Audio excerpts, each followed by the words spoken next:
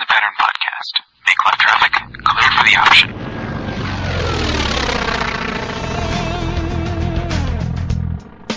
Alright, squadron VFR, proof exchange approved for Mike Alpha.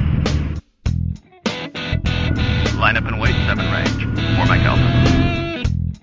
Mark Tower, 172 Romeo Hotel, holding short on 133, ready to take off. Albert Delta Crossing 21 Mike, entering the downwind for runway 25. I'm John. I'm Chris. I'm Brad. And I'm Mark. And we are the In the Pattern Podcast. Welcome to episode 17 of the In the Pattern Podcast, and we are all on this episode. We've got everybody, Brad, Mark, John, and Chris. Finally, we get to do one where everybody's able to participate, and glad to have you back, Mark. It's been a while. Yeah, it has. Thanks. And we got Brad and John with us. John just joined, so we're ready to get this thing kicked off. No, I beg to differ. I forgot my beer. Oh, party foul. I'm 98% through mine, so. Yeah, I'm about Are we going three-quarters. to start this again? No. No, that's going in the podcast. I will Or have just to. sneak off to the fridge because when John said it, I'm like, oh. That's what I'm going to do. So let's talk to Mark about how you're back now. Yay! Beer time. Yeah, I'm back. There hasn't been a lot going on. So, next. No, I'm just kidding. No, actually, what I wanted to talk about is I know that a lot of student pilots, they get into a rut, or you hear a lot of guys talk about how it takes them, a year, 2 years, longer than that. I've voluntarily this time I've fallen into that hole. I only have maybe 8 hours left to go, and I made some choices for my family to do some things that affected all of us instead of completing my pilot training, renovations to the house and stuff like that. So I decided to take my extra money that I had, put it towards that cause. But it hasn't stifled my passion for aviation by any means. Listening to a lot of the podcasts and talking to you guys and Twitter and my transponder, I'm just jonesing to get back in the saddle. But I hear people's stories and like, oh man, I want to go try that, or I want to just finish my ticket, or some of you guys have seen Captain Ron Klutz. He's actually literally a 45 minute flight away from me into the San Francisco Bay Area. He's been talking, oh, close, you can knock that out. And I'm like, dude, you're not telling me anything I don't know already. As I was talking to Chris offline, it's I'll probably have to add a couple hours just to get a little bit of refresher, knock some rust off. But I definitely want to get back into it. But this was a decision that I had to make. It was just for the benefit of the family, and so that's what I've been doing.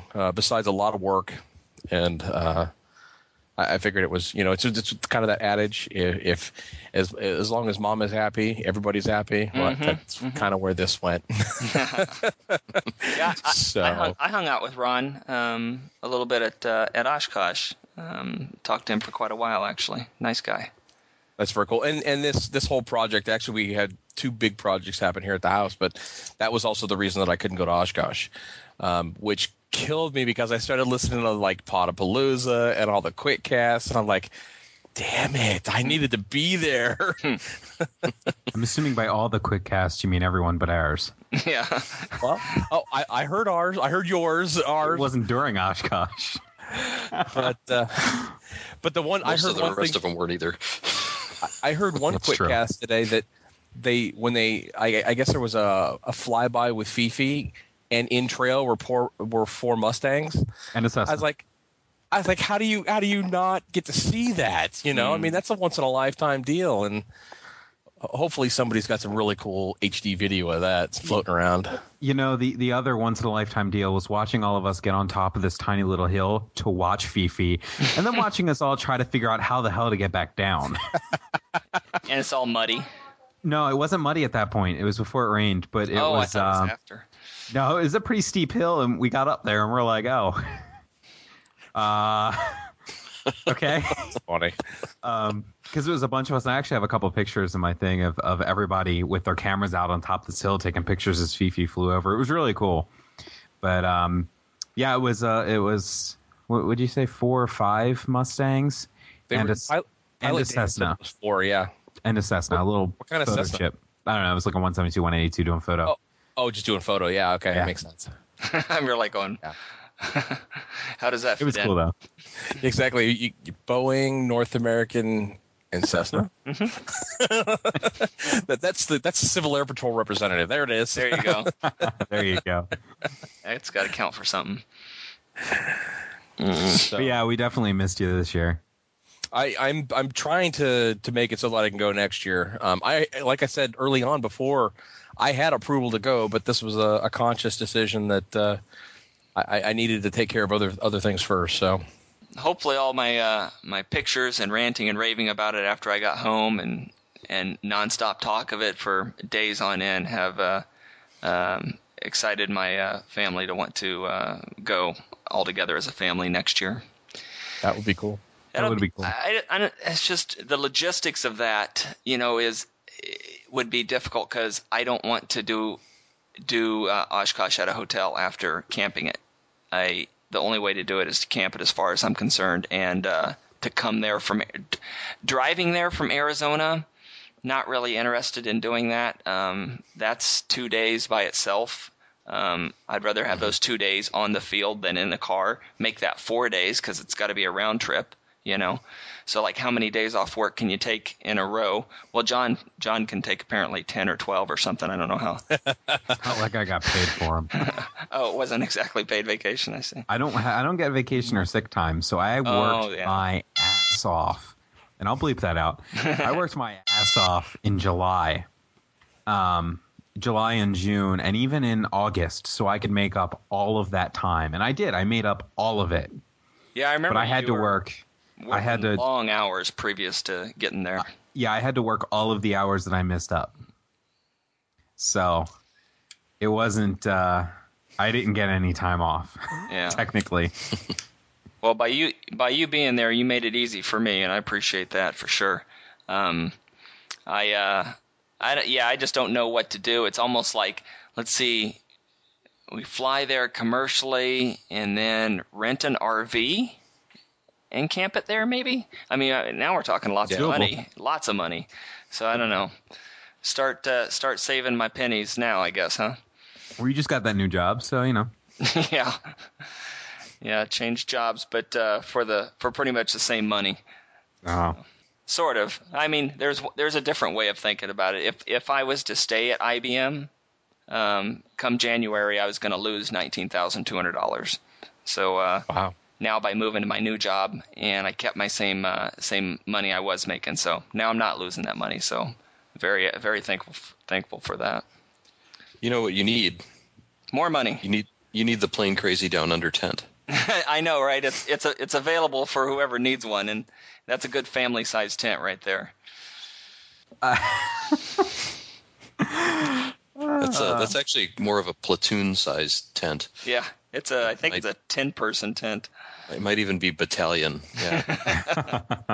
So what else? Brad, you've been keeping up on your IFR training, right? Yeah, I've been trying. I'm up to a little over 15 hours, doing lots of crazy training techniques. If you ever want to get out there and work hard, go out with your instructor and get under the hood. And what we did, we grabbed another CFII who had just finished from a 141 school, and we went out and did some stuff that he was teaching when he was working with students with his CFII. So we started out and we went.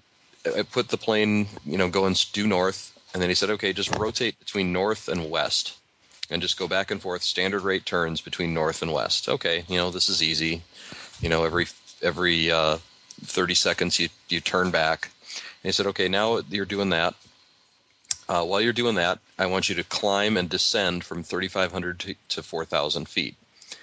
And of course, that doesn't go at the same rate as your turn, right? It's not 30 seconds each way. So you'll get to the point where it's west, and you've got to turn east or start heading back north rather, and then somewhere in there you've got to change the pitch of the plane. So now the plane's pointing down, and you're doing the descent, and so now you're juggling the pitch attitude as well as the maintaining a constant rate turn. And so I got that down, kind of got things under control. And he said, okay, now I want you to do that while maintaining 85 knots through the climbs and the descents. Through the climbs and descents. Yeah. So 85 knots the whole time. So you've got the throttle, the pitch, the trim wheel, and the roll all going at the same time, and your eyes are just all over the instruments, right? And this whole thing is to get your scan down. So now you're using every single instrument on the panel, and it had to be a 500 foot per minute constant rate climb and descent while all this is going on. So now I'm working. Yeah. And it's a great way to get your scan down, and it's a great way to get kind of used to doing panel work and used to doing things that you're going to have to do while you're flying an approach, because there's all these times when you've got to have a constant descent, and they tell you to maintain a certain airspeed because there's a jet coming in behind you and they need you to keep your speed up, and so you've got to be juggling all this stuff at the same time. So it was a really good exercise, but man, it really kicked my butt. That was a lot of work. It sounds like a lot of work. That does. Yeah. I'd have a headache by the end of that flight. I already have a headache. I know, right? Just listening to it.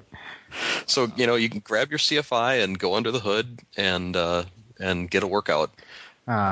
You'll be a really good. You'll have a lot better instrument skills by the time you're done. Your scan will be a lot better. Well, if that's any indication, then I might be a good instrument student, because I actually, doing the private pilot stuff under the hood, I actually do really well with that. Mm-hmm. So hopefully that's a good sign. Yeah, no, that's the indicator that you want, right? That's because you get a good pattern going with your scan on basically the 6-pack, and I'm very focused on that. It's almost like playing the simulator too much, mm-hmm. Because you're used to looking at the gauges and okay, I need to keep my keep this altitude, keep this airspeed, and I don't know, maybe that'd be kind of cool. That's the essence of it. And then while you're doing all of that, you got to read the plate and dial the radios. But once you kind of get it down, it's not that hard. But man, it's some work to get there. Other than that, we did the usual ILS and GPS and NDB kinds of approaches, and just learning all these different techniques for getting to the airport. We did one. It's called a 0-0 takeoff. So if you're flying in an airline or an air charter kind of an operation, there are takeoff minimums. Where the visibility and the ceiling have to be such and such an amount before you're allowed to take off from that airport. For Part 91, the kind of flying that we do, just private general aviation kinds of stuff, there are no takeoff minimums. You can take off in whatever you want. And so this was a simulated 0-0 takeoff, which means zero height to the cloud deck, basically, fog all the way to the ground, and 0 miles of visibility down the runway. So what we did is we went out, lined it up on the runway, and put on the hood. And then my instructor just said, okay, keep it on this heading on the DG and go. And so I'm staring at the panel. I got the hood on. I can't see outside. And I'm racing down the runway. You can feel the plane picking up speed, and you're like really focused on the directional gyro, right? You really do not want to turn because you don't have very far to go before you're off in the grass. That's scary. Wow. Yeah, and I'm like, I'm never going to do this, ever. Yeah, if I can't see, I'm not going. They're like, yeah, that's kind of the right answer. That was, I will never ever do that. And And then one other thing that I would think long and hard about doing, we also did in that flight, which was a night circle to land. And so when you're doing an instrument approach, there aren't approaches for every runway on the field. In fact, the airport that I fly out of, Crystal, which is Mike India Charlie, they only have approaches to runway 14 left, and there are 4 runways on the field. And they go in opposite directions. So there's 14 left, 14 right, 32 left, 32 right, 24 left and right, and 6 left and right. And so the approaches will only get you to the end of 14 left. And if the wind is going out of the northwest, for example, you don't want to land with a tailwind. So you have to somehow get to the other end of the runway and land. And they call this procedure circle to land. So everybody here knows their VFR minimums. What's the minimum ceiling for VFR? Where? 500 feet. In 1,000. Class G. What? In Class G. 1,000 feet. Yeah, 1,000 feet, right, for standard controlled airspace VFR. And you need how much visibility? 3 miles. 3 miles. There you go. Yep. So you need 1,000-foot ceilings and 3 miles of visibility. Well, with this, you can have 500-foot ceilings and 1 mile visibility, or actually I think you can even get down below 1 mile to do circle. And then you're flying along, you're flying towards the end of, let's say, 14 left, and you break out of the clouds and you can see the runway, but now you have to get around to the other side of the runway and fly like a little mini pattern and do a base and a final and land at the other end at the wrong altitude, because you're not at traffic pattern altitude. You're at maybe 500 feet above ground level. And you can barely see the runway because it's all misty and gray and cloudy, and it's night. So you're having a hard time distinguishing which runway it is that you're supposed to end up on. And you can't stall the airplane and auger it in. This is another thing to put on your list of things to think really hard about before you try it, especially if you're the only pilot in the airplane. With 2 pilots, you can have somebody watching the helping you watch the airspeed indicator and those kinds of things while you're trying to stare at the runway, or vice versa. But if it's just you trying to do all this stuff at a weird height without a clear view of the runway, or with it kind of fading in and out and kind of patchy, that's exciting. So something else to try. Go fly the pattern at 500 feet. So have you done any of your instrument training with Safety Pilot yet, or has it all been with CFI? It's all been with CFII, at least 1, sometimes 2. Actually, a couple of times 2 CFIIs, just for actually 3 times. I've had 3 separate pairs of CFIIs in the plane with me, if I count it all up. And what did you do wrong? And exactly. And that's enough. So I'm getting to the point where I've got enough hours where I might just grab a Safety Pilot and go. And I've got a couple of my neighbors who are pilots, and I may see if any of them want to go up sometime, and then I can just go flying and shoot approaches and just build time. I'm getting comfortable enough now where I feel like I know what I'm doing. I can read the plates. I can fly the procedure pretty well, and I just need the practice. So I may start doing that. Cool. One other fun thing that we did, my CFII and one of his buddies and I, another CFII and I, we were flying around, and I needed to build cross-country time. For the rating, I need 50 hours of cross-country PIC. And unlike when you're working on your private, when you're working on your private and you have an instructor in the right seat, you can't log that as PIC time. You can only log solo time as PIC. But with an instrument rating, I can log all of my time as PIC. And if we fly cross-country, then I can log it as PIC cross-country. And I need 50 hours of this. So we tend to fly off to some faraway airport, shoot a couple of approaches there, touch down at least once, and then we'll fly someplace else. So he picked out an airport, the prettiest little airport I've ever seen. It's Delta 32. It's in Starbuck, Minnesota, which is kind of on the western, close to the western border of Minnesota, near the Dakotas. And we flew out there, and it's a 2,500-foot grass strip that's across the street from a beach on this nice, pretty little lake with a restaurant right there. And so we flew in there, got to land on the nice, smooth grass runway, and then had dinner and got back in the plane and flew back and did my circle to land at night. And I went, wow, that's scary. And it was just a really nice time. So a couple weeks later, I brought the wife and kids out there to check it out. And of course, by the time I got them there, it was I think it was like 58 degrees. So there wasn't going to be much swimming that day, but it was okay. Good deal. That's what I look forward to. Yeah, those are nice flights. It was stable. It rained. This is the first 2 times I've flown in the rain before. It was VFR, but we're just motoring along, and all of a sudden it starts getting wet, and it's like raining on the plane. I'm like, oh, this is interesting. But I had a good idea of what the radar looked like, and I had gotten my briefings, and I had I had 10 miles of visibility even through the rain. But it was just interesting. I'd never done that before. I just did that. Did you?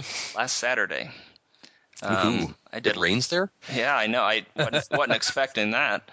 I could actually see, how the clouds are dripping a little bit off in the distance. And sure enough, it starts getting wet all over the place, and it was pretty cool. Maybe it was just Virga. I don't know. I don't know if it's actually hitting the ground or not from where I'm at, but we were out in the middle of nowhere, south of Chandler, and I was like, oh, this is kind of cool. But then all of a sudden, just very, very turbulent, tons of downdrafts type of thing. And so I immediately just did a 180 and said, okay, we're going back the other direction, and just got out of it. It was not fun at all. Yeah, good choice. Yeah, but like 10 miles of visibility, and it was, probably more like 30 miles of visibility. It was just wide open, just kind of a patch of that just opened up all of a sudden. The other thing that I did was I realized that I had enough hours to start working on my aero checkout to get my complex endorsement. Oh, nice. So grabbed yet another CFII and started doing the aero checkout. And, there's only 2 more levers, right? You've got gear and you've got prop. Prop, yeah. It's a lot.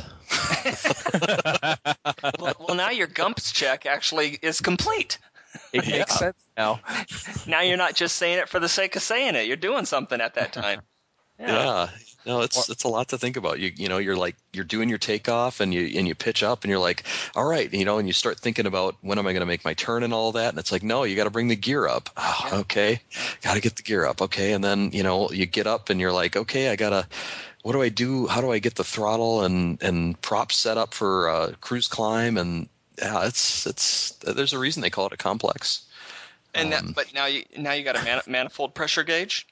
Yeah, I got a manifold pressure and fuel flow gauge to look at as I'm starting to do things, and you want to adjust, as you're coming down in speed, coming out of the initial climb out, you want to go basically left to right. You want to go throttle first, then prop, and then lean the mixture out. Different starting sequence. The starting sequence is all screwed up because it's a fuel injected engine. And I'm used to only flying carbureted engines. So I'm like, where's the primer? It's like, no, it's that red knob over there. You used to call it the mixture. Well, now it's the primer. So you turn on the fuel pump and you go full prime or full rich, and then you bring the mixture back. And then with the mixture on idle cutoff, you start the engine. This is weird. Yeah. Not used to this. Starting the engine at idle cutoff, huh? Yeah. Well, you put in a little bit, right? No. No, you don't do any? None. Oh, weird. We still put in, like I said, we have the turn thing, so we do 3 half turns just to open it up just a little bit.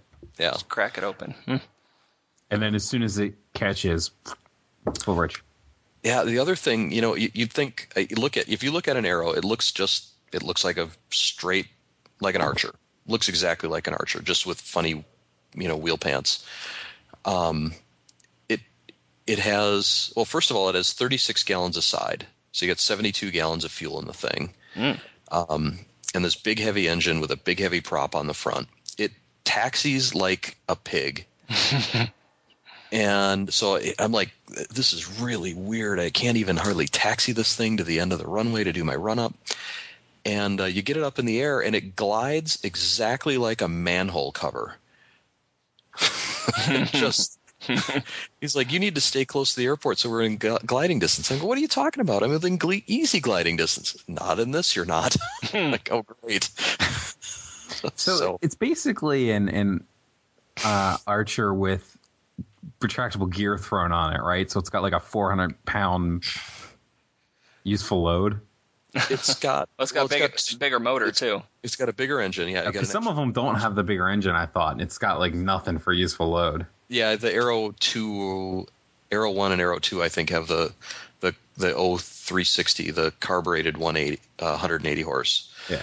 And then they went this is an Aero 3, and it's got the 200 horse fuel injected engine. So does that mean you're getting your high performance as well?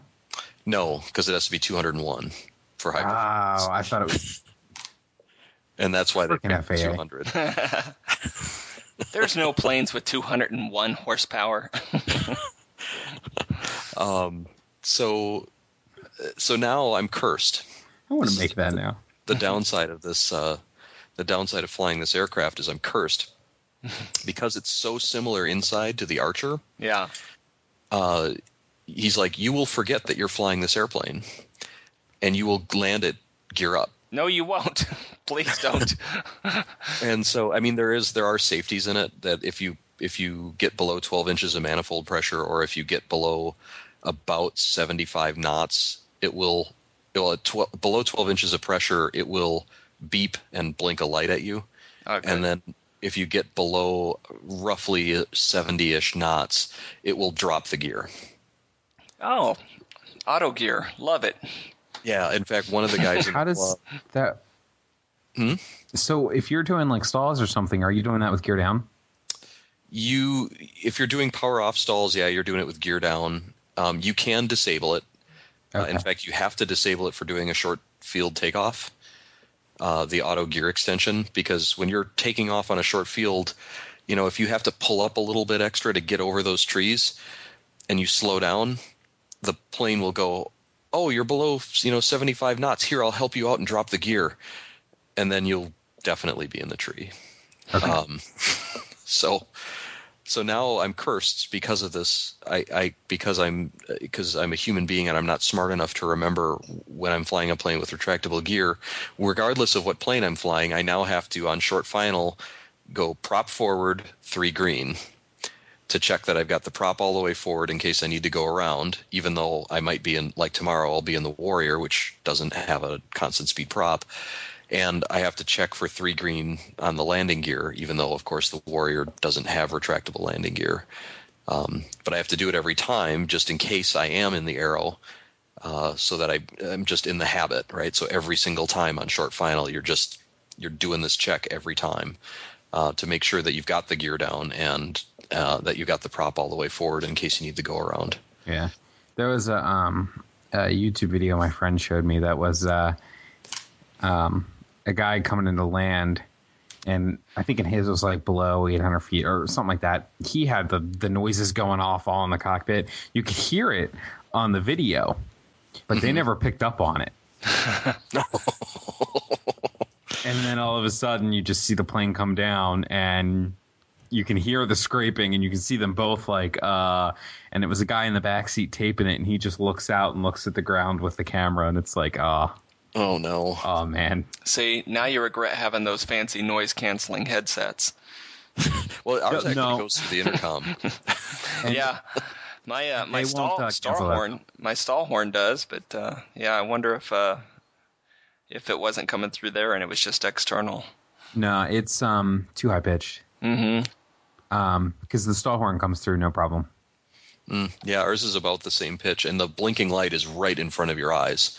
I mean, it's next to the annunciator panel, and it would be hard to miss. But one other funny thing that comes along with this, it's a low wing aircraft, of course, and you've got fuel sumps underneath the wings on any of the Archer kinds of planes, on any Cherokee, and this one's no different, except that because you might do a gear up landing, they don't want those fuel sumps to come shearing off and dump fuel all over the place on a runway that you're pulling metal across. So the fuel sumps are retracted up into the wing, and you have to. You guys have used a GATS jar to sump fuel? The wide jar kind of looks like a shrunken Skippy peanut butter jar. Probably. Instead of the long tube. Yeah, Anyway, I use a glass jar. Well, I've used the long tube, the big jar, and then the little ones. Someone stole our last device to sump fuel with, so we ended up looks like a big baby food jar.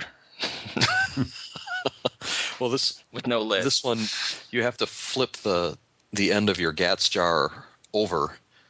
The part that normally you would put up against the fuel sump, you have to flip it over to the part that has the metal pole, which I never knew what the metal pole was for, and it's for retractable low-wing aircraft where the fuel sumps are flush with the bottom of the wing. So this pin sticks up into the fuel sump on the inside of it, and the gas comes squirting out the bottom, or at least you hope it's gas. Wait a minute. Hang on. You're sticking the pin in the... Up into the fuel sump. How is that? There's another kind? Yes, it's not the kind. It's not the kind that has the little pin that goes across the fuel sump that you push up with the and twist a little bit. Yeah, and twist a little bit. It's not like that. It's twist. There's just a little hole, and you have to stick this pin up the hole. That's what I'm saying. There's another kind. How do you guys usually do it? Oh, usually there's a pin that goes across the base of the fuel sump, and your sampling device, whether it's a GATS jar or whatever it is, pushes that pin up, and that opens a valve that lets the fuel out. Yeah. It goes up and then a little bit twist to the left to release the fuel. Because the only one I've ever used is the ones you stick the pin just straight up and it comes out. Yeah. Oh, this doesn't work. This won't work for this type of sump, I don't think. Actually, the little long tubes, and they have little notches in the top of them. They look like They look like little like biology sample type tubes or whatever you'd call them. I don't know. But at the very top, they got little notches in them, so you could fit that little brass T or metal T, up in them, so you can push it and twist a little bit for the fuel to flow into it. Yeah, I'll take a picture of the one that's on the plane, or John, you or Brad, you can. I'm on Google now because I'm confused. See, these guys know what I'm talking about. Yeah. There's a pin in it. It's the only kind that I've ever seen. Okay, Cessna guy. Yeah. But I mean, descriptions could be confusing me. I may be really confused. I don't know, but when you get checked out in an Archer, you'll know. I'll take a little video of my GATS jar and me flipping the thing over. All right, how do you spell that? GATS, just G. Golf Alpha Tango Sierra. And moving on. Well, John figures it out. I'm pretty much done. I'm going to go flying tomorrow in the Warrior and try to get closer to 20 hours. Nice. Moving right along quickly. You got a good pace going there, Brad. Yeah, good for the podcast too, and by that I mean me editing it. Good for the listeners, so they don't have to get too bored. I'll get to the other one eventually. I swear. Episode 16, huh? It'll be there. So it's plastic on top? Mine's all metal. The pin's metal. The protrusion from the actual. He's talking about the GATS jar. Oh, the jar. Yeah. Okay. Well, I'm at the top, but yeah, the little piece that goes up is just plastic, and it's shaped to grab this little T-bar that goes across the bottom of the sump. He's just not going to let this go. And it sticks down like that. Weird. No, see, what I use is something similar to that, like the jar thing you're talking about, but it's got the pin on the top. Mm-hmm. I didn't even know these existed. Well then, all right. No, because what happens is like I have this little. It's like a shot glass with a pin in the middle. Mm-hmm. I'm looking Right? at it right now. It's an Yeah. ASA fuel testing cup. Okay, so it's the teeny little one, right? Well, we have 13 frickin' fuel sumps. What? Yeah, don't you love those? What? So, yeah, no, there's 13 on the new 172s. Not like the old P versions only have 3, one under each wing and then one under the nose. We have 3 under the nose and 5 under each wing. So, trying to do it with that little cup, it's obnoxious. Luckily, we usually either have the long, thin. It looks like a some kind of tube I'm thinking of. All right, I sent out a link to an aircraft spruce page that has samples. Okay. But and then we have a thing like this Gads jar but with the pin on the top, and otherwise it'd be impossible to do it all in any timely manner. Wow, 13. But I'm just That's insane. We have what? 3. I have 3. yeah. No, the P's that I used to fly have 3, but the I think it was when they switched to the fuel injected ones, like the 172 SP, they have 13. Wow, I can be done with my entire walk around before you're done sumping your fuel. Yeah. You get quick with it. I guess. And you don't have to get in a ladder to climb up and look at the fuel quantity either. This is bizarre. Anyhow. So what have you been up to, Chris? Well, as far as flying goes, since Oshkosh, I've had 3 flights. I flew on the August 19th by myself, solo, just doing some touch and goes and stuff, just trying to get, as you say, shake the rust off. And then on the 21st, I went out with my CFI on a short little cross country, basically redoing the cross country that I did on the check ride. So I just be more comfortable with it for the next time. And you know what? Before I did that, I did it on Flight Simulator, and I did it twice on Flight Simulator, so I'd have it down pat, knowing what I'm looking at on the ground and so forth. Basically, on my check ride, I goofed up by just not changing to my course heading soon enough. I was basically on the same heading that I was on downwind for too long before I turned right to my heading of 285 or whatever it was at the time. So as I was headed in the right direction, I was about, I don't know, a couple 2 or 3 miles south, maybe not quite that far. Maybe a couple miles south of my parallel position that I should have been in, but to my right, north. So basically, I screwed up my check ride by not being on target like I should have. One of my reporting points that I put down was going to be the Chrysler Proving Grounds, and I passed a Proving Grounds and thought that was Chrysler, but it wasn't. I think it was probably Volvo, and I should have known just by the look of it. They look completely different, but I was so frazzled at that point already from my CFI that I said okay, and I was right on time with what I should have been. But these two test tracks are close together anyways, and if you're on top of one, you can almost see the other one from the air. So I should have been over to the right more. So anyways, I'd redone my check ride on Flight Simulator and kind of got it in my head exactly where I should be, when I should be, and so forth. So went out with my instructor and did that same cross country and just nailed it that time, no problem. I'm not going to have a problem doing it next time. So the pilotage and dead reckoning, all good there. And then we was going to practice some short field landings because that was one of the things I was deficient on. I had floated and floated and floated. Basically, I didn't have my sight picture in my head. Now, here's one of those things that kind of got me ticked off again. So I'm flying with my instructor, and she's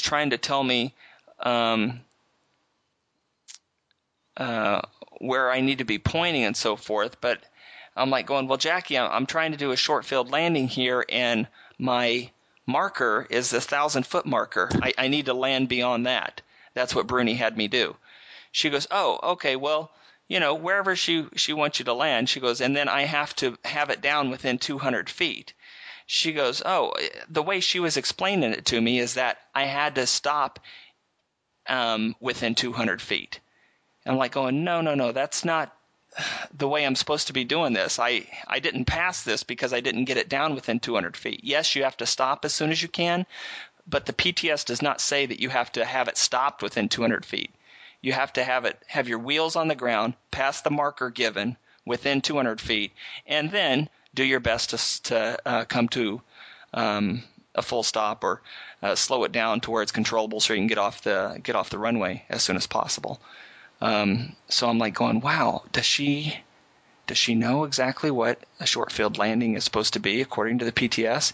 And she's trying to tell me like, well, some people want it this way. I'm like going, no, it doesn't matter what some people want. It's what the PTS says.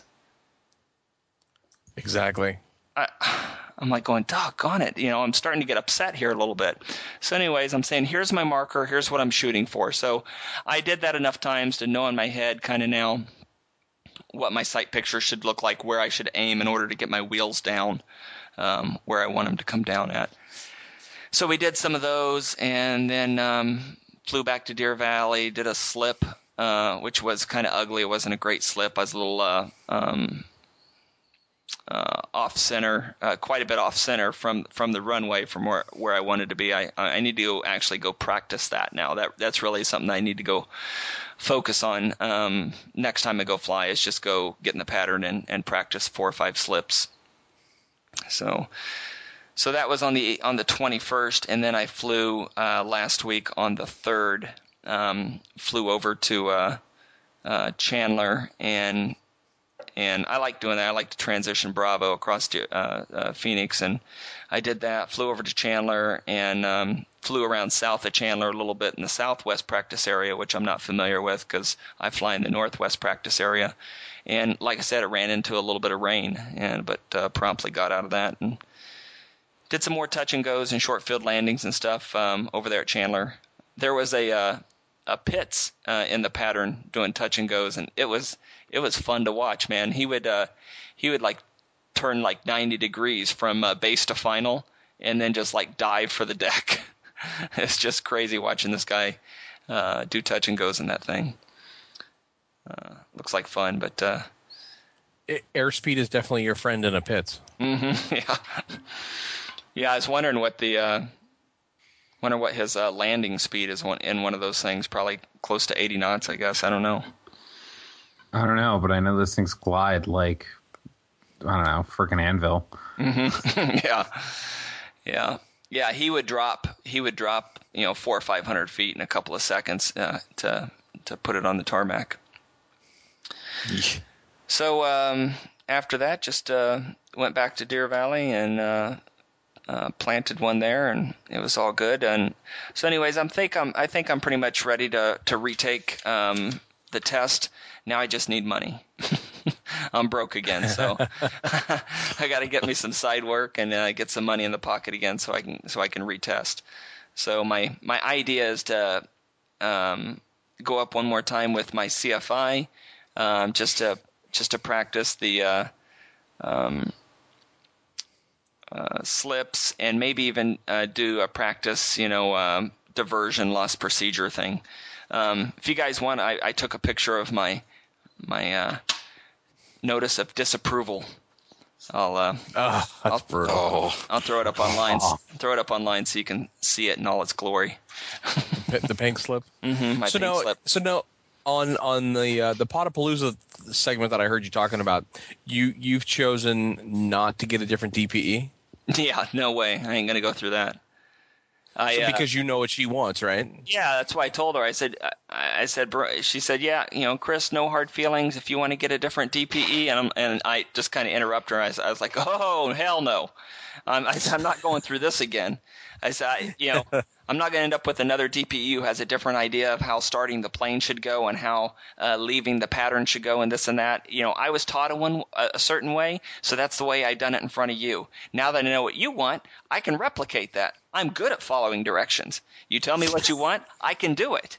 But if I don't know what you want, I'm just going to go with the way I was taught. You understand? And I said that back to her, and she goes, yes. I said, so I will be choosing you again. So $400 the first pop, it's $200 to retest.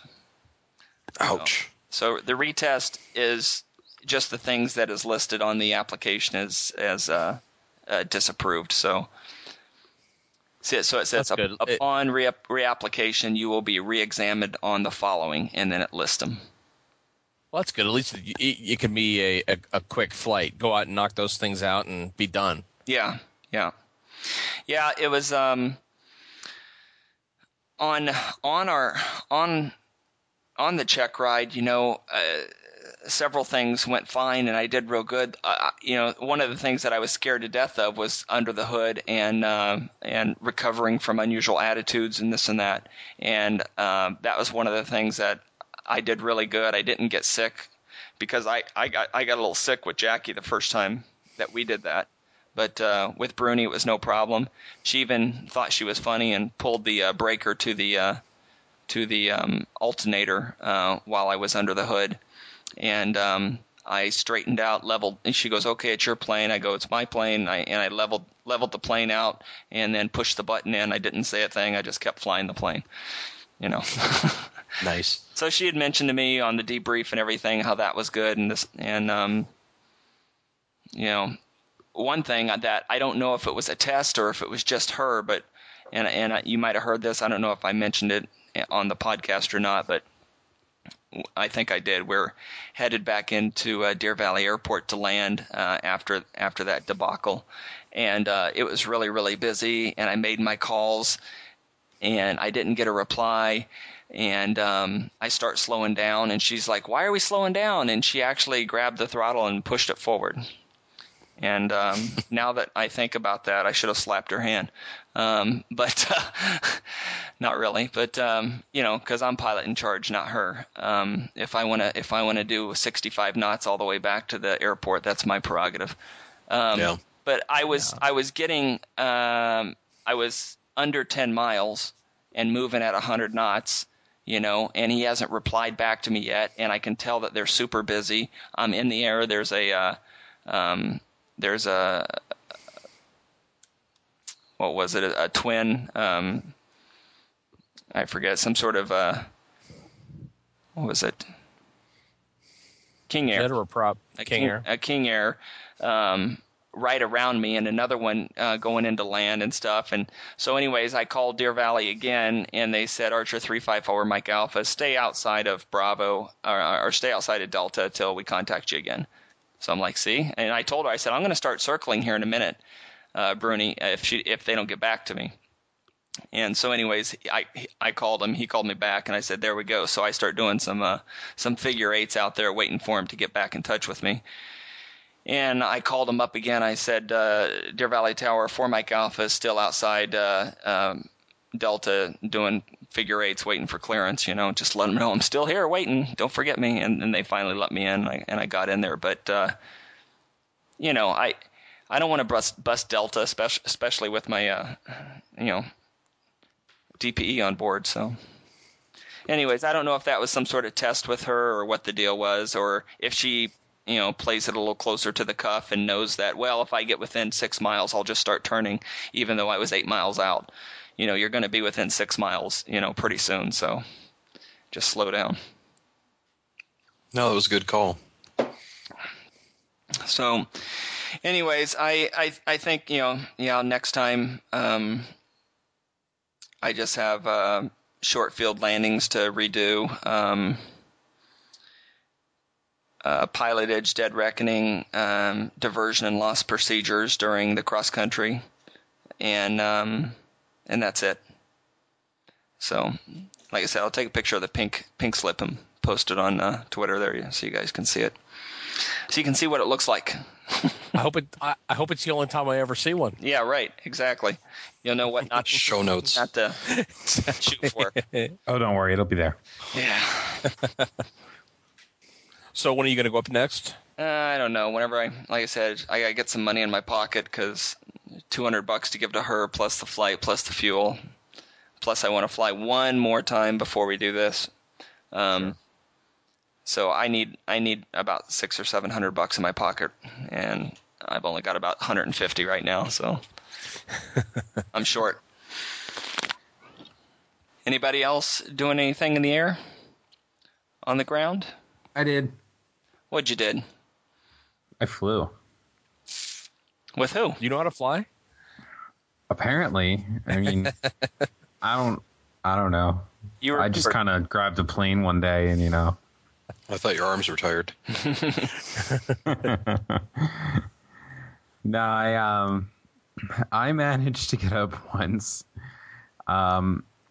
Just before, was I almost out of currency? It was like the week. And I basically found my friend Tim is doing his IFR at the flight school I'm at.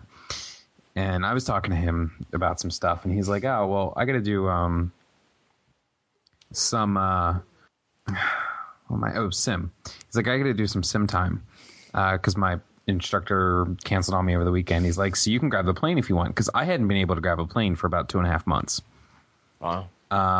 Mainly because I was kind of waiting for the other plane that had the prop strike to come back online.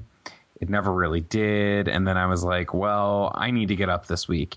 So I tried to find a little bit of time. I didn't find enough to take my brother up and do the flight that I wanted to do with him. So when Tim offered me the plane on a Tuesday, I was like, yeah, I'll take it. So swapped on the schedule. I basically bolted out of work early, went up. I called my friend. I'm like, "What are you doing tonight?" He's like, "I don't know." I'm like, "We're going flying." He's like, "Okay." So grabbed my friend on the way up to the airport, picked him up, went up.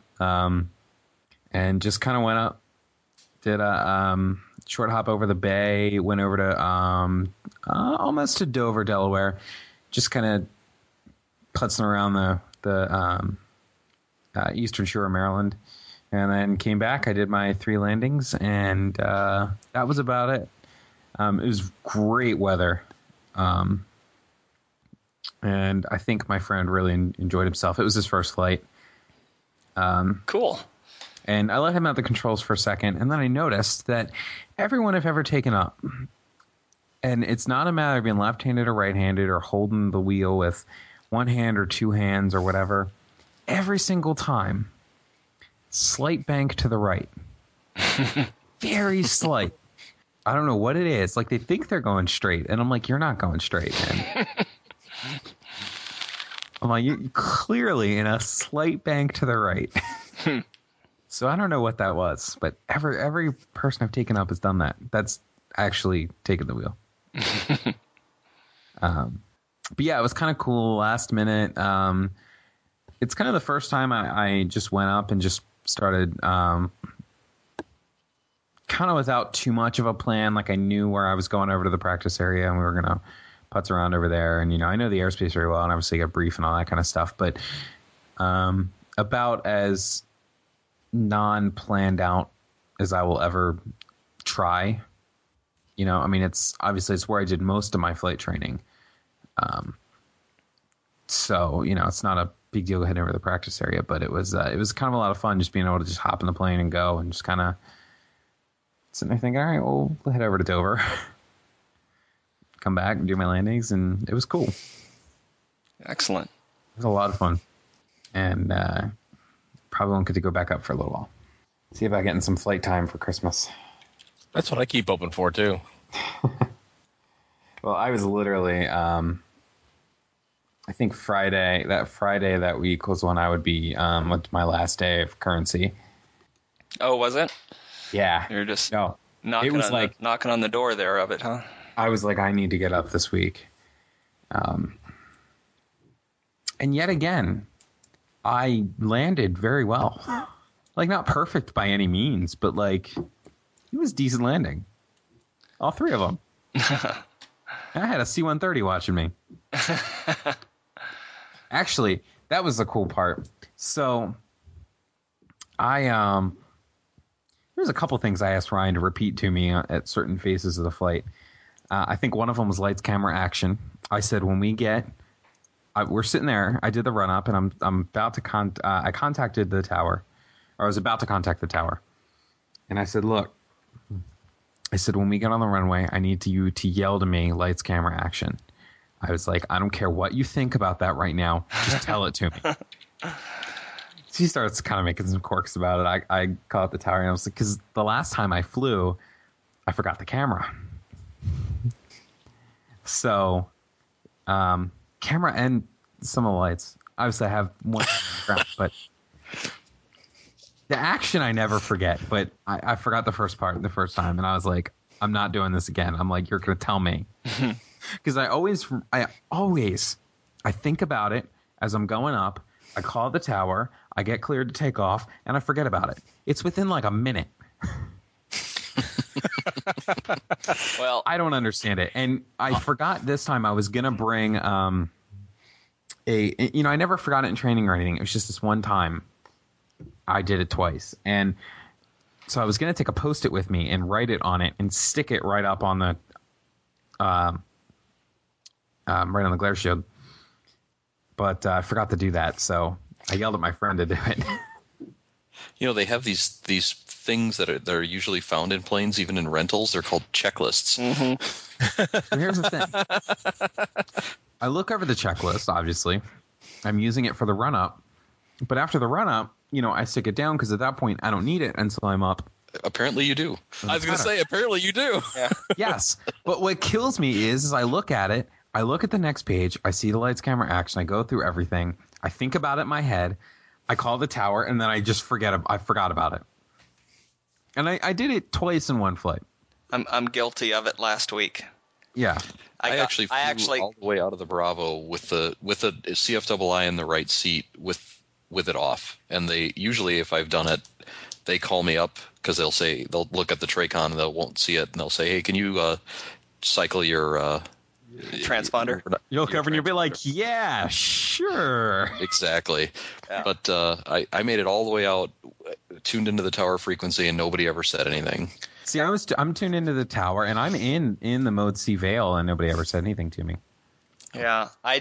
So last Saturday I took off from Deer Valley. They released me immediately so I can get a hold of Phoenix Sky Harbor to get my approval to transition Bravo. And they're like going, say call sign it or say type aircraft again. All right. And you're where? They're like, we don't see you. Can you check that? I'm like going, oh crap. Yeah, let me power cycle let me turn that transponder on and off real quick. Hold on. Okay, it should be good now. Okay, we see you. Yeah. Like, oh my, that is the first time I ever did that. I couldn't believe it. And it'll be on the video.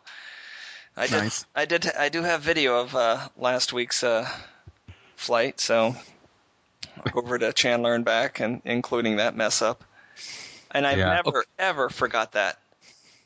Okay, how often do you actually go get in the plane and find that it's still on?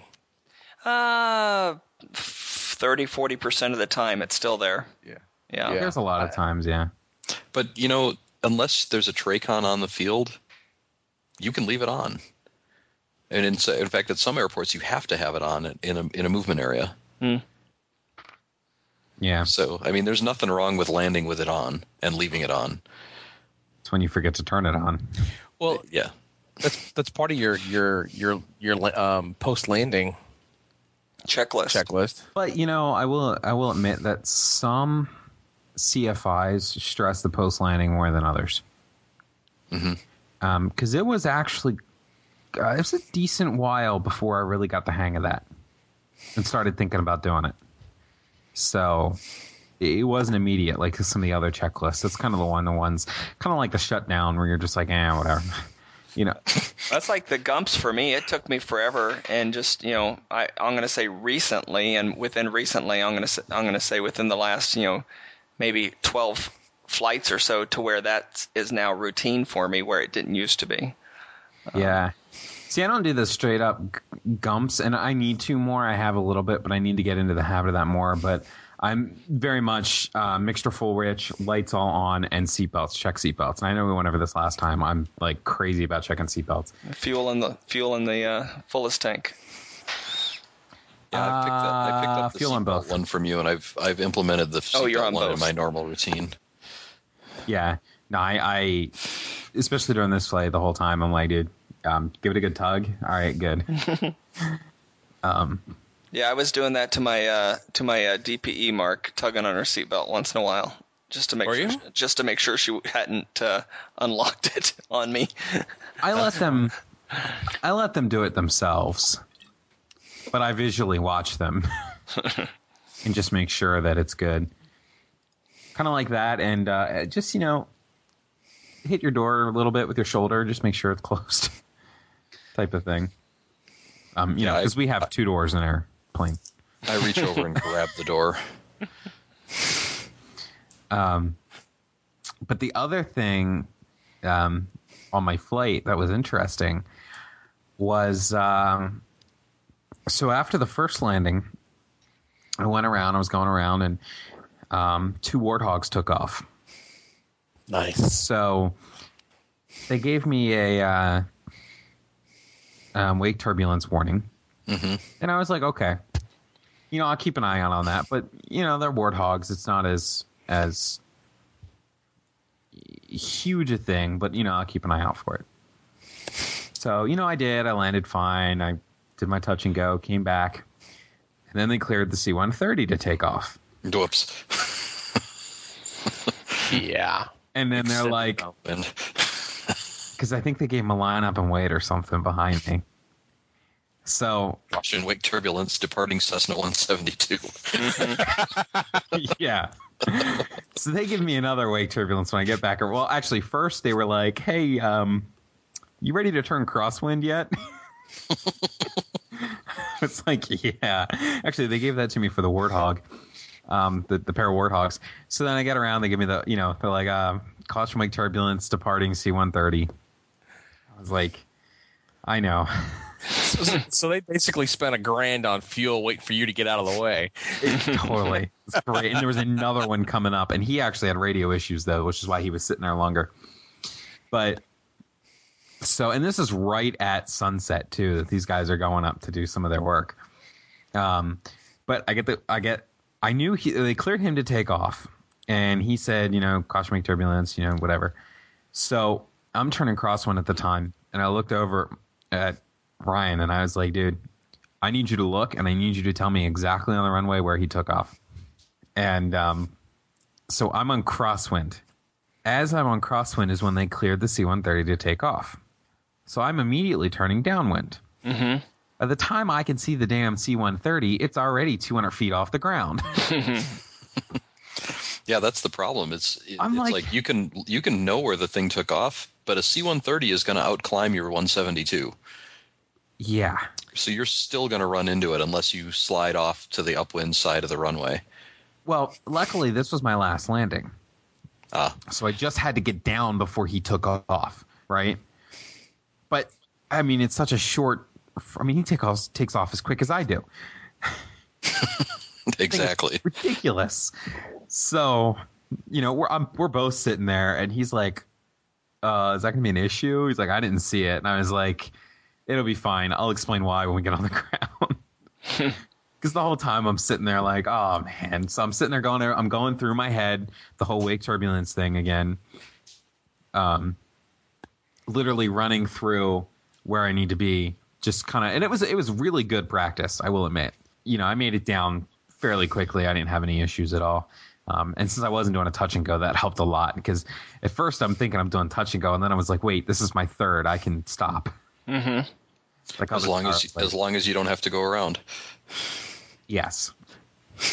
But I already had it in my mind what was going on. The going around here is kind of, you got to be way off. We've got 6,000 feet of runway. Of course, even if you were midfield, by the time you got down, it's already a good 2 or 3 minutes. So most of it's going to be settled anyway. Mm-hmm. Yeah. But it was really good to have it going through my head again. Sure. I thoroughly enjoyed that. But yeah, that flight was a lot of fun. It's cool to see some heavy iron with. It's cool to see some heavy iron in the pattern, though. I was glad that I was finishing when they were taking off, because being in the pattern with them, not so fun.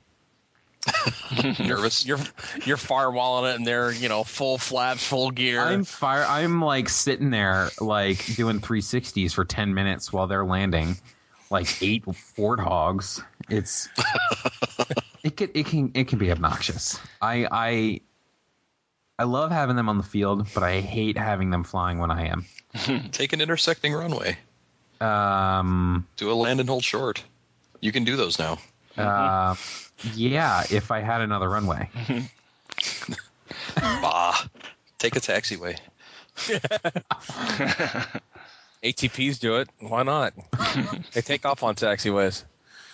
Well, either one taxiway would already have them on it because that's their side of the field, and the other one is all the King Airs and Citations taken off. So there's no win on that one. It would be nice if we had an intersecting runway, but it's just the one. It probably wouldn't have. Yeah, with a 6,000-foot main runway, your crosswind runway isn't going to have enough room to land and hold short. And it's usually never bad. We're almost always. A lot of times we're landing 3-3, and it's great because it's a nice little over the water approach. Especially great getting straight in over the bay, which is the first one we got. It's awesome. And it's nice. Fun to watch the passengers sweat as you get lower and lower and lower too. Yeah. Well, it's a lot of fun too because you get both the straight in approaches and the tower frequently, not the tower, the pattern. Mm-hmm. So that's why I really like being up here. It's just a little too expensive. Mm-hmm. We had an incident at the field a week or two ago. We've got, like I said earlier, we've got parallel runways, and they cleared a guy into a left downwind for 3-2 right.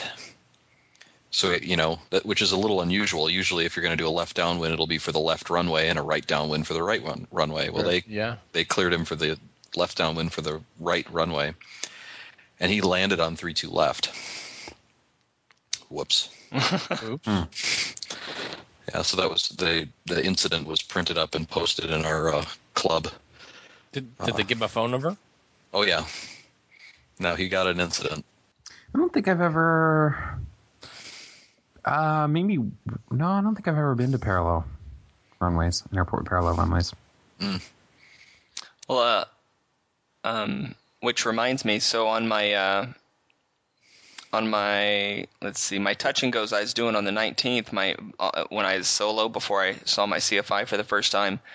So I just going up and doing touch and goes. I did one touch and go. I was in the pattern on downwind, just getting ready to turn base, and someone in front of me, I was following a Seminole, called the tower and told them that they just had a flat. And so I'm like, uh-oh. And so I'm slowing down, and they asked him to repeat. They said, yeah, we have a flat. And they say, are you able to move? They go, nope, we're stuck right here. We ain't going anywhere. And they're like, okay. So they told me to call the tower on the other frequency for 7 left and extend my base to line up for 7 left and contact them. So I did that, and then I was doing patterns over on 7 left instead of 7 right, and that's not a big deal except for it's the short runway without the displaced threshold, and now all the traffic out of Deer Valley is trying to leave that runway, so it got to be kind of busy. So I did 3 landings on that one, and then called it a day over there because it started getting just, my patterns were getting wider and wider, and I should be able to do about 7 to 8 landings in an hour, and I only got 5 in exactly 1 hour. So, but those things are cool, sort of. If you're paying attention and listening, so you're ready for that kind of transition to happen. It's good experience. Yeah. Well, anybody do anything else fun? Are we ready for some shout-outs? think that covers it for me. Bueller. Yeah, I'm good. I took my mom flying. That was fun. Really? Oh, nice. I gave her the stick, and she just started flying around. Very Nice. My mom wouldn't take it. She enjoyed herself, but wouldn't take it. No, she had a blast. She'd look at stuff on the ground and steer over toward it, and I was amazed. I told her she should get her certificate. There you go. Very good. Well, it's finally it's going to start cooling down here pretty soon. I mean, it's still 100 degrees every day, but at least the mornings are bearable for a little while. So, flying later into the day will be coming pretty soon, except for, the day ends a little bit sooner now, the daylight anyways. Oh, tell me about it. Our day is 2 hours shorter than it was in July. Mm-hmm. Yeah, I wouldn't know. I haven't seen the sun in about a week and a half. I'll move on to shout-outs now. I don't have any. I have a few. All right. I first of all, Mike Fly sent us this YouTube channel. He sent us this like in July, I think, before Oshkosh, but I haven't had a chance to talk about it. Actually, I'm gonna have to go to it. But basically, it was this guy doing some instructional videos of like traffic pattern technique, short field, soft field landings. I'll put it in the show notes, but I think it was at his airport or something. I forget why he sent it to us, but it's really cool because it's some really good in-cockpit footage. He's got some multi-engine stuff in here as well, spiral down a point. So some cool little instructional videos. I guess good if you want to brush up on some of your techniques just to refresh yourself. So shout out to that. And it's I think it's a YouTube channel. They don't do just aviation stuff, but they have some good videos there. A couple other things. I don't know if I mentioned it, but my flight instructor got an airline job. I believe it's SkyWest. So he left the flight school, sent back some pictures of his badge, because he was flying with my friend Tim, who's doing his IFR up there. So he's gone now, so now I have to find another instructor. I'll go through yet another one. But congrats to him on that, because that's pretty cool. And another shout out to Tim, because he's getting really close to finishing his IFR. And I think he started in like the end of June. Yeah, bastard. So he has been, well, he's going for commercial. He wants to get his ATP and get in the airlines. So he's basically been saving up for years, getting ready to do this. And tried to do an accelerated program, didn't work out. So now he's just doing it at the flight school. So he's also been through like 3 instructors, because my old instructor left, and then this other guy, Adam, who was really cool. I was going to go fly with him, and then he just left because he got a job. So all the awesome flight instructors there keep leaving. Kind of sucks. But yeah, he's almost done. And then I had one more. I went and checked out the local CAP squadron. Oh, well done. I feel bad because I haven't been back in a month. But some stuff happened. Yeah, now I'm moving, so I'm probably not going to get back until October. But I went there fully expecting to go check out a couple other squadrons. And I keep hearing bad things about the other 2 squadrons I was going to go check out that were close. Like, really bad stuff. So I don't know if I am. I may just stick with this because these seem like some really cool guys. And it's a senior and a cadet squadron. So it was pretty cool. So I don't know. I'll definitely be going back probably after the move, once I'm settled in the new apartment. So, but I'm definitely doing it. Thanks to, the new Pilot Pod blog did a whole CAP episode, and I listened to that, and I've been debating on it. Anyway, still kicking myself for not joining the cadet squadron when I could have when I was younger, but it's well worth it. I can say that. Yeah. So that's probably next to my list. As far as aviation's concerned, since I can't afford to fly. You know, being in a cap unit, once you go through the whole process and you go through your first level and then you get into your second level, it's once you go through your check rides, it's a great way to fly a lot cheaper. Yeah. So, I mean, we've got one guy in our squadron. He's a captain. I think he admitted this out in our meeting. He's got about 480 hours, and of that 480, 300 of it is on the cap airframe. Is that right? Man. He's flown a lot. I mean, he did basically all the levels. At I believe it's at 100 hours you get checked out and you can do Transport, right? Transport stuff. Yeah, at 200 hours, then you can actually go to your full blown Form 5 and mission pilot school and all I that thought stuff. Form 5 was just to be able to fly the planes. I believe so. I mean, there's different forms, but I know that there's hour limits or hour minimums. And at that's certain levels. for actually flying on the Air Force's dime, right? Correct. But once you do the Form 5, you can still fly the planes if they're available.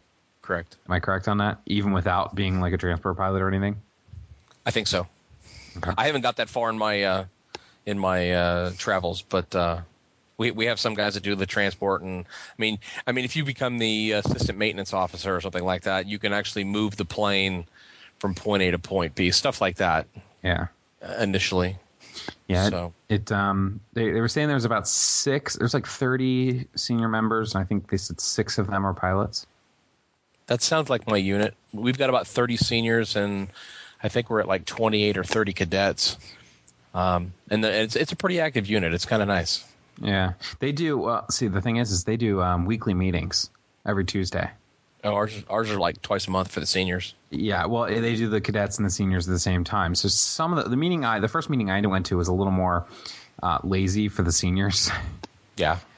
Which worked out really well because I got to talk to this one guy who he wasn't like head of the squad or anything, but he was right up there. He's used to be in the Air Force, and man, this guy talked for the whole time about just everything. It was great, just like soaking in everything he had to say, because it was me and a parent of a cadet that was joining, and we were both just getting information from him about the whole experience. And he was just so passionate about it, and it was really cool just listening to him talk. So awesome. That's all I got. Okay. I'm done. I got one. Shout out to Dylan Barron. Dylan soloed on his 16th birthday on June 25th. Except he did it in a rather unique way. I mean, good for him for getting his first solo in on his 16th birthday. But he soloed 7 tail dragger aircraft. In the I just same loaded this. I just loaded this up. I read about that. Yeah, this will be in the show notes. Yeah. Wow. And the picture of him holding the record from Guinness, he's standing on the wing of a T6, and I'm hoping that that's not what he soloed on his first for his first solo. Oh no, I'm 6 hoping different it is. T6s. Complex high performance tail dragger. Complex. Yeah, sure. Good. But I hope he at least got a ride in one, because I want one. I still haven't. I got to hit my neighbor up. He's got a T6, and I'm sorry. Said, let me know when you want to go for a ride. So the best line in this article is, it took about a month for Guinness, which is based in the United Kingdom, to confirm the record. The notice arrived at Barron's home while Dylan was in Oshkosh, Wisconsin for the community's annual air show.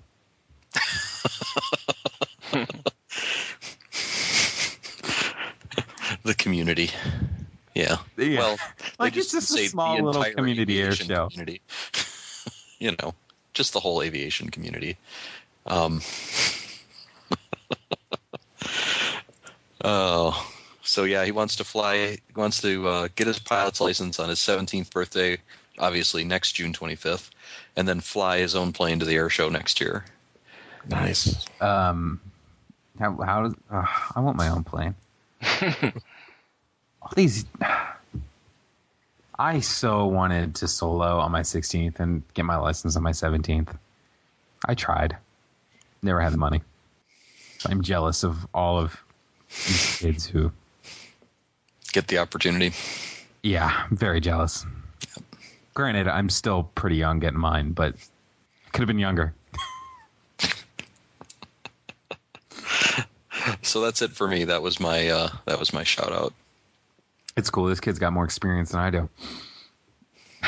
In planes. In terms of number of aircraft? Yeah, and types. And, well, no, he's got more. He's tailwheel. He's got one more endorsement. Yeah. It's always good to know someone.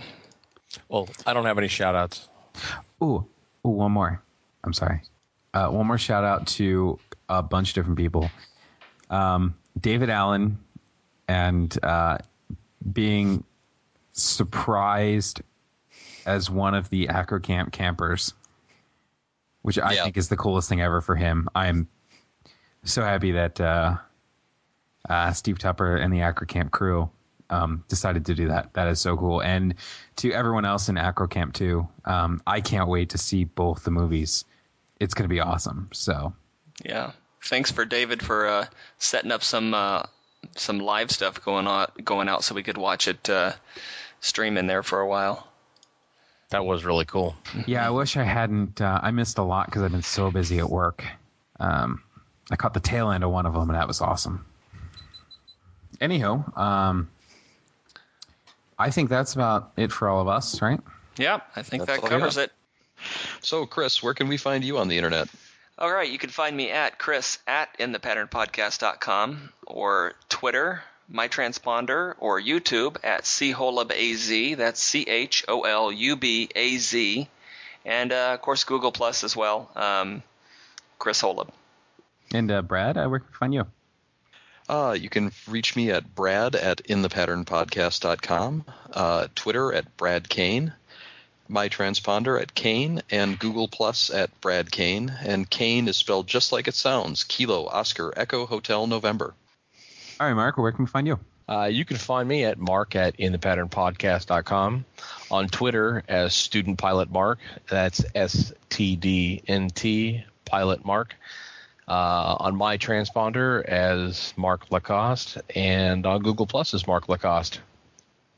Cool, and you can find me at john@inthepatternpodcast.com, on Twitter as Pilot Conway. My transponder should be Pilot Conway as well, and also on Google Plus as John L. Conway IV, if you are adventurous. And you can reach all of us at inthepatternpodcast.com, on Twitter at InThePattern, and the MyTransponder group page for In the Pattern. We also have a Facebook page for In the Pattern. Or you can search iTunes and search for In the Pattern Podcast. Go ahead and give us a review, rating, help us spread the word and get some other listeners, and it'll help anybody find us on iTunes.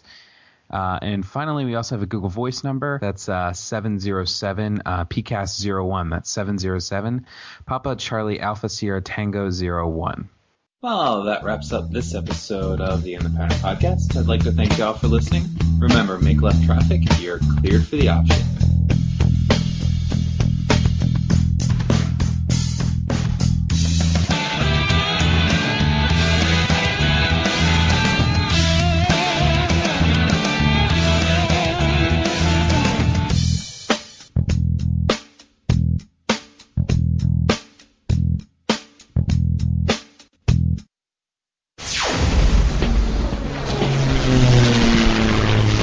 Find this and other great shows at the Aviation Podcast Network. TheVoicesInYourHead.com.